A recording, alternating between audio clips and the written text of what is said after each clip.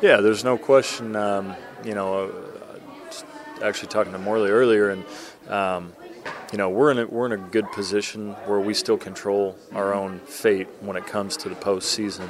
And you're not always in that situation. Sometimes you get in situations where you got to get a little help from everybody else and still play well. And I've been in those situations as well. When I was with BC, I remember winning a game in Hamilton, the last game of the regular season, and watching the game at a restaurant.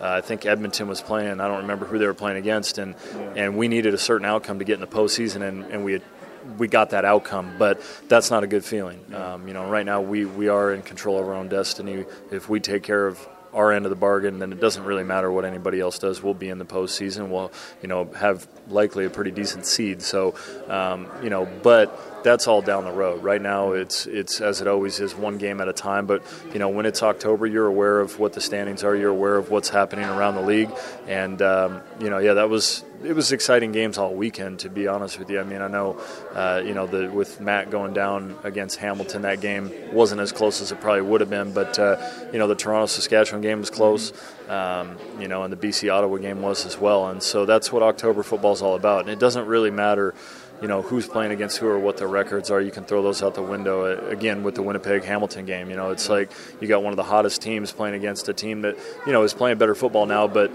hadn't won a game until week 7 or 8 or whatever it was. So, any week in the CFL, any team can win, but in October, November, it's definitely about who shows up more ready to play on game day, because we all know how important these games are. Montreal's on the ropes. I mean, they can be eliminated from the postseason tomorrow already. Yeah, that is statistically true, but that is the furthest thing from our minds, because we're on the ropes. Well, we haven't won in a month and a half. You don't want to completely forget about how that feels to win a football game. So right now, the most important goal for us has nothing to do with Montreal, their playoff chances, or anything like that. It has to do with feeling good about a game afterwards in a locker room and getting to enjoy that winning feeling and having some success and being rewarded for all the hard work that you had during the week. So, that's our ultimate and only goal and focus right now. It wouldn't matter if we were playing Montreal or if we were playing Calgary or any other team in this league.